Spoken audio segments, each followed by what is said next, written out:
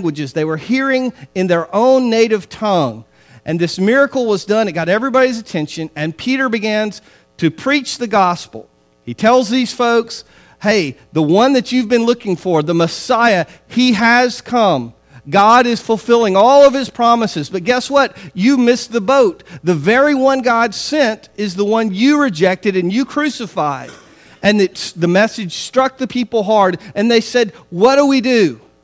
And he told them, these who had believed the message, he said, you guys need to repent of that sin, turn away from it, and trust in the Lord Christ. You need to be baptized, and you need to become a part of the church. And we learned that on that first day, that 3,000 souls were added, and they were baptized. And I was reading something this week. I've just kind of always assumed that, that they confessed their faith that day, and then somewhere along the way, they got baptized. That's just, I don't know. You just read things and you make assumptions. And then I was reading this week an author who said, well, they were baptized that day. I mean, those 3,000, and they came and got baptized. And he figured out the time and all this stuff. And he said that for those, if it was just the 12 apostles, if they didn't ask for any help of the 120 other believers, that to baptize those 3,000 folks from the time that they would have started believing and being baptized, that they would have had to baptize 42 folks an hour for the rest of the day to get that done. Now, those were some tired preachers. Let me tell you, they were worn out. They got a workout that day.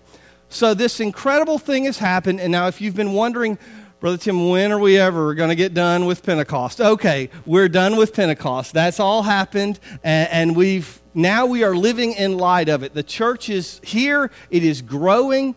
And so this passage that we're going to read today tells us once Pentecost happened and the early church begins, here's what the early church looks like. And I thought about reading verses 42 all the way to 47, but I think we're just going to stop and camp out on verse 42 today. And maybe that'll make the sermon a little shorter. We'll find out. But we're just going to focus on this one verse. So if you would, please stand with me.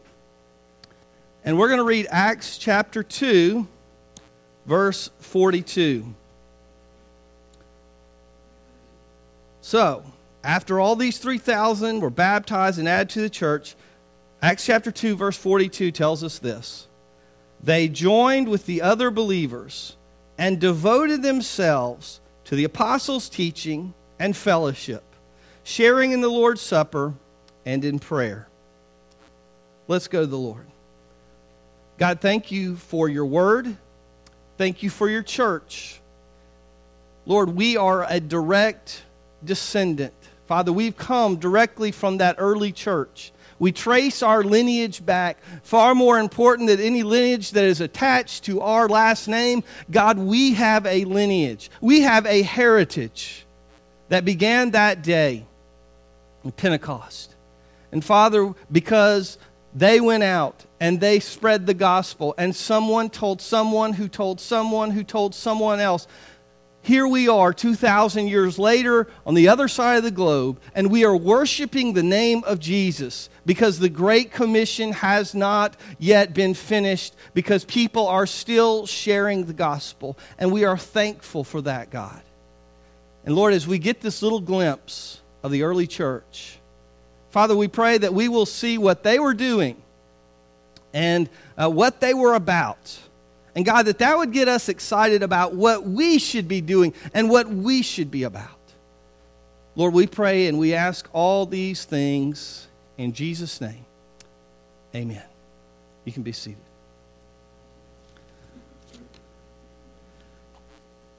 In this one verse, the Bible tells us what the early church was focused on. This message could be entitled The Action Plan of the Early Church. Because this was the things that, there were 4 things that they were committed, 4 commitments or 4 actions that they were determined that they were going to do. And it's interesting because we could pick out all sorts of things that when we're starting a new church that we might say, well, these are the 4 really important things that we ought to do. and someone might say, location, location, location. Make sure you buy a good plot of land in a place where it's a high traffic area, and then the church will really explode and grow. And someone else might say, well, you have to have the right kind of music, and depending on who they are, the right kind of music is traditional or Southern gospel or contemporary or whatever else. And then we might have other people say, well, you got to have the right type of organization, the right committee structure or team structure. And on we could go with the things that we would say, well, if I'm starting a church, here are the things I'm going to focus on. But the four things that the early church focused on, they are so simple and yet so powerful. We may look at them and we may say, duh. We may say, of course you ought to focus on those things. And yet the fact is that so often we can forget these very basic things that are fundamental to the health of any church. And so I want us to take just a minute to look at these four commitments of the early church. The first thing that verse 42 tells us is that they were devoted, or they were committed, or some versions say they steadfastly continued. In other words, they did not give up listening to the apostles' teaching. The number one thing that the early church did is they made sure that they got good doctrine, good teaching. And folks, this is vital for us. If we ever get away, if the church ever forgets about good teaching, then it inevitably veers off into error, whether it be cultism, whether it be liberalism, whatever you want to call it. But some type of way, the church will veer off, because what we'll do, if we quit listening to God's word, we'll start listening to something else. And it might be what Grandma said, it might be what Oprah said, it might be what Dr. Phil or your favorite radio talk show or the politicians you like or your next door neighbor. But whoever, you're going to listen to somebody, and if you forget listening to God, if you stop listening to what he says in his word, then you're going to go astray, because everybody else, we all make mistakes and God doesn't. When they were sitting here and when they were focusing on the teaching of the apostles, what is that? Well, it's what we have in God's word, because what would the apostles have been teaching? They would have taken the Old Testament and they would have applied the New Testament teaching, what they were going to write and what we ended up getting later. They would have been teaching, now that Jesus has come, the Messiah is here, here's what you need to know. So our equivalent today, what you and I have to do, if we're going to be like this early church and devote ourselves to the apostles' teaching, we need to be focused on this word. We need to be focused on it here in the large group setting. We need to be focused on it in a small group setting. Here in our church, that's called Sunday school. And then we also sometimes have small groups on Wednesday nights. If you look at the early church, if you read a little bit further, they had that same type of thing. If you go read down through verse 47, you'll see that they were meeting in homes where they had kind of smaller group meetings. And then they were meeting in the temple where they would have had larger group meetings. And throughout the history of the church, churches that have been most successful have been those that had large group worship, because there is power in numbers as we all gather together. But then there is power in a small group where there is intimacy and when there is close and tight-knit fellowship among believers. So being a part of both of those things is a wonderful thing. Now, I'll tell you this. I've talked to lots of folks over the years trying to get them involved in a small group or Sunday school or whatever, and some folks say, well, that's just not for me. Well, I'm not going to tell you you're a bad, evil person if you don't go, or that you won't go to heaven or anything like that. But I will tell you this, something that I have seen in my personal experience and something that I've seen backed up statistically by those who study these things. They say that a new member who joins the church and gets involved in a small group, Sunday school or otherwise, gets to really know a group of believers, there's about an 85% chance that they're going to stick, they're going to stay, they're going to feel connected and a part of the church. And they say that if that person never gets attached to a small group, then that drops way down to somewhere between 15 and 20% that they'll feel connected. And otherwise, they may say, well, I'm here and there's nice worship, but they might not ever make those close connections. So I want to just invite you, if you're not already a part of a small group, to say, if you want to get the most, if you want to get all that God intended and be there and really study the Word in a way that you can't do in here, In here, I can talk, and that's pretty much it. Some of y'all answer back every once in a while, but not often. But you get in that small group, and lots of folks can interact. And I think that we all need both of those, as well as today, what we have that they didn't have back then is our own copy of God's Word. Boy, I imagine those early believers, they would have done anything if they could have had what we have. A hard copy, something on your phone or iPad, whatever. We can read God's Word, and that is an amazing blessing. But devotion to the apostles' teaching, that was the first thing that tied this early church together. The second thing it says that they were devoted to was the fellowship. The fellowship. That Greek word was koinonia, and it originally described slaves in the galley of an ancient ship who were all in there together, and they had to all learn to row at the same time. Because if they didn't learn to go in action together, then not only were they going to be in big trouble, but they weren't going to get anywhere if they all just had their own pace and their own cadence, and they just all tried to do their own crazy thing. They had to learn to work together. And so unity within the body of Christ was a major focus for the early church. They said, we want to have life in common. We want to share things. We want to be together. In fact, if you read on, and we didn't go all the way through verse 47, but you hear about these folks, they just kind of shared things. I mean, when they saw people in need, they sold stuff and helped. I mean, they didn't even have this sense that, okay, everything I have is mine and nobody else can touch it. It's kind of like when you're at home and you buy some milk and it's in the fridge. That's not mom's milk or dad's milk or this kid's milk. Now, every once in a while, we do have special things, right? We get frustrated if somebody touches our snack, right? But most of the groceries in our house are for everybody in that family. Well, this church considered themselves to be family. And so they weren't so worried about this is mine and this is yours. It's just like, look, whatever we got to do.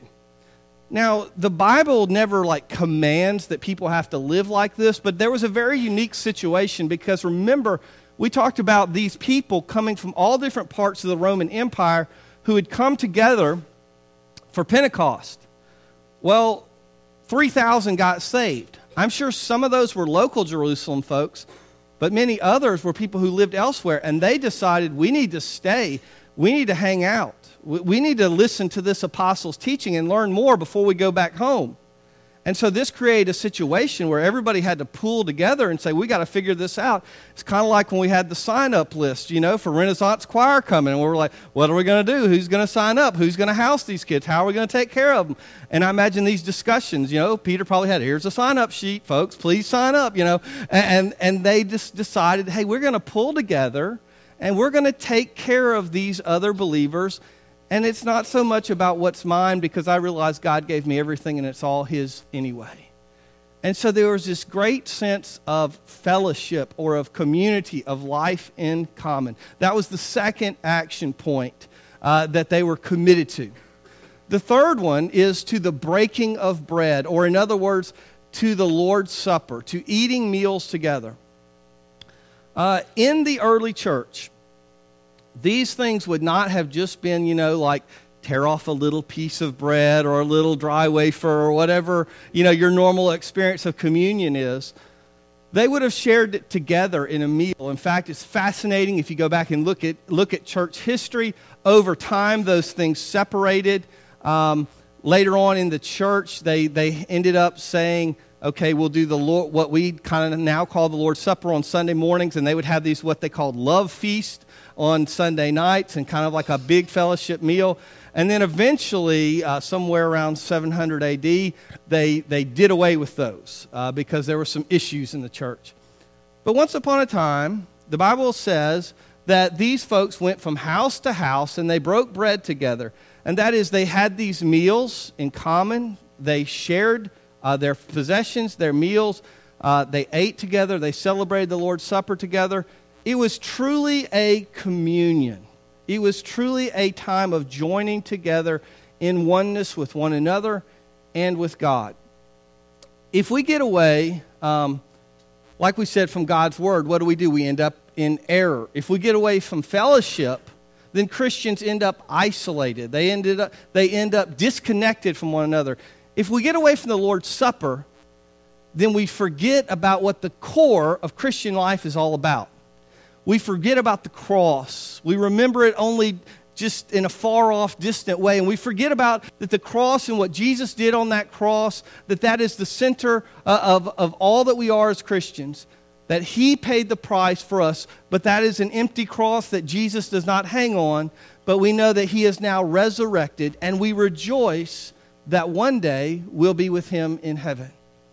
And so that third action that they devoted themselves, they said, we're not going to forget about it. We're not going to do it just once in a while, but on a very regular basis. They came together and shared a meal which would include the Lord's Supper in that meal. Then fourth and finally, the last thing that they had was prayer.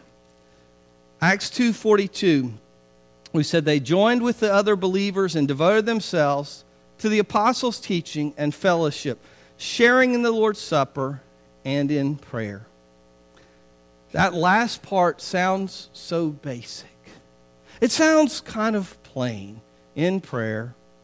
You know, we have these thoughts so often as Christians, we forget. It's like if we said, you know, I went to a roller coaster. I went up and I went down. You know, I mean, we take something that is exciting, that is thrilling, that is powerful, and we make it so dull and so commonplace that we forget that this is the thing that started the early church. Remember, Jesus said, you don't do anything until you come together with the Lord in prayer, and then when you've got together and communed in prayer, all of you together at the right time as you've prayed and got together and called on me, then I'm going to send the Holy Spirit, and then God is going to pour out His Spirit and do great things in this church. I'm going to do amazing things, but only when you first come together in prayer. And we think it's dull. And we think it's boring, or we think it's something for super Christians to do. But for the early believers, it was at the core, at the heart of everything that they did, that they would join together with other believers and they would pray. One of the most interesting things that I found in the ministry is the power of praying with people out loud, praying. I know some of us are nervous, and so, it's kind of hard for some of us to do, and I'm not talking about a show kind of thing or anything, but what I've noticed over the years is praying with people, just out loud, praying for them or with them.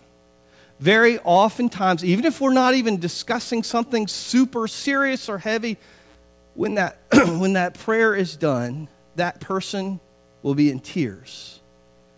Because often they have been moved by the touch of the Holy Spirit. There is something powerful about having another believer. It's great when you say, I'm praying for you, and that's a wonderful thing, especially if you really are, if you really mean it and you're praying. That's a wonderful thing. But if you can pray out loud with someone, do it.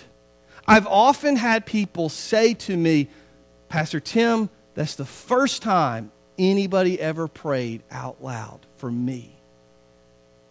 And God does something through prayer, especially. We can pray on our own, and we should pray on our own, but praying with other believers is something powerful. There is something special about that. And that is what we should be about as believers, praying together, joining together. Now, I want you to think about these four things that we've talked about. The apostles' teaching, the fellowship, the Lord's Supper, and prayer. And there's something that binds all of them together. And that is that every single one of these things is related both to God. There's the vertical aspect, that is us and God. But then there's the horizontal, where it's us to one another, brothers and sisters in Christ. The apostles' teaching. I'm listening to what God has to say to me through His Word. But I'm doing it with other believers. And I'm going out and sharing with other believers. And even with non-believers. And I'm telling them what I'm learning. And I'm living it out. So that's here and that's here. Then there's fellowship. I am together with others. I'm in the same boat, right? I'm working together for the same cause. What is that cause? It's the cause of Christ. The source of my unity with other believers is not just because I like the style of worship or because I like that preacher or this a good location or whatever. The source of my unity with other believers is what we have in common with Christ. That core that holds us together is greater than any other bond that could hold anyone together. The Lord's Supper, obviously, we recognize Christ as the host. He there ministers to us, but we together take that with others. It's not a solitary thing. We join together. And so God strengthens us in our relationship with Him and with one another. And again in prayer, we're addressing the Father, but we're doing so together as the body of Christ. So many people get disconnected. They think, well, I'm doing just fine because I believe. I don't hang out with other Christians much. I don't really meet with them. I'm not into that institutional church. This wasn't an institution. Folks, this was a relationship with the Savior and with His family. And those 4 things, that blueprint has been laid out for each of us as individual believers and as a church. No matter what else we're doing, no matter our strategy, no matter our denomination, our style, or whatever, we ought to all be committed to the teaching of the apostles, to fellowship, to life together, to worshiping God, remembering the cross through the Lord's Supper, and through praying together. And as the book of Acts goes on, we see that God does amazing things because He works through His people. The Bible always says the Lord added. It wasn't that our effort, it wasn't the effort of the Jerusalem church, it was God's effort. But He blessed in response to the obedience of His people. And He will bless you and I today as we are obedient to Him as well. Join with me in prayer. Father God, we come to You and we ask that You would place on our hearts a passion and a fire for Your word. God, that we would desire to know You, not as an academic subject, but Father, we would read Your love letter to us just as we would read an email or a text or an old-fashioned love letter from someone that we are dying to hear from. Father, we would have that heart to get in and read Your word and learn and know more about You because we love You. Help us to love Your people, to understand that we are not by ourselves, that we are our brother's keepers. Father, that we are connected. We do have a responsibility and a privilege being connected to the body of Christ. Father, help us to understand that sharing in all things, even especially in that holy meal of communion, God, that is so important for us. It binds us together with You and one another, and You minister and strengthen us through it. Make that a priority for us, we pray. And God, for prayer itself, God, help us to understand that it's not about our actions, our abilities, our power, our talent. God, it's about Your strength. Lord, in our weakness, You are strong. And God, we all have weaknesses and limitations. Give us the humility to admit those things and to call upon Your name as God's people and say, we as a church, Beersheba Church, we have to know You. We have to experience Your power for anything of eternal value to happen. God, sear these things into us. Write them on our hearts. Allow us to be committed to the things that please You. And Father, we humbly thank You in advance for the blessings that come as we simply follow Your commands. Bless now this invitation, we pray. God, we ask that your will would be done. That each heart that has been touched in one way or another, that they would respond to you. We pray and we ask these things in Jesus' name. Amen. This time of discipleship, it's your opportunity to respond to God speaking to your heart. That speaking may be that you're to come and to unite with our church today. It might be that you're to profess your faith in Jesus Christ, just like those folks on Pentecost Day who said, yes, I believe, and I'm not ashamed of the gospel of Jesus Christ. It might be to say, God has put something on my heart, a calling, and I'm surrendering to that calling. Could be a burden that you just simply need to lay before the Lord. Whatever it is, you respond. Would you stand and respond as the Lord leads?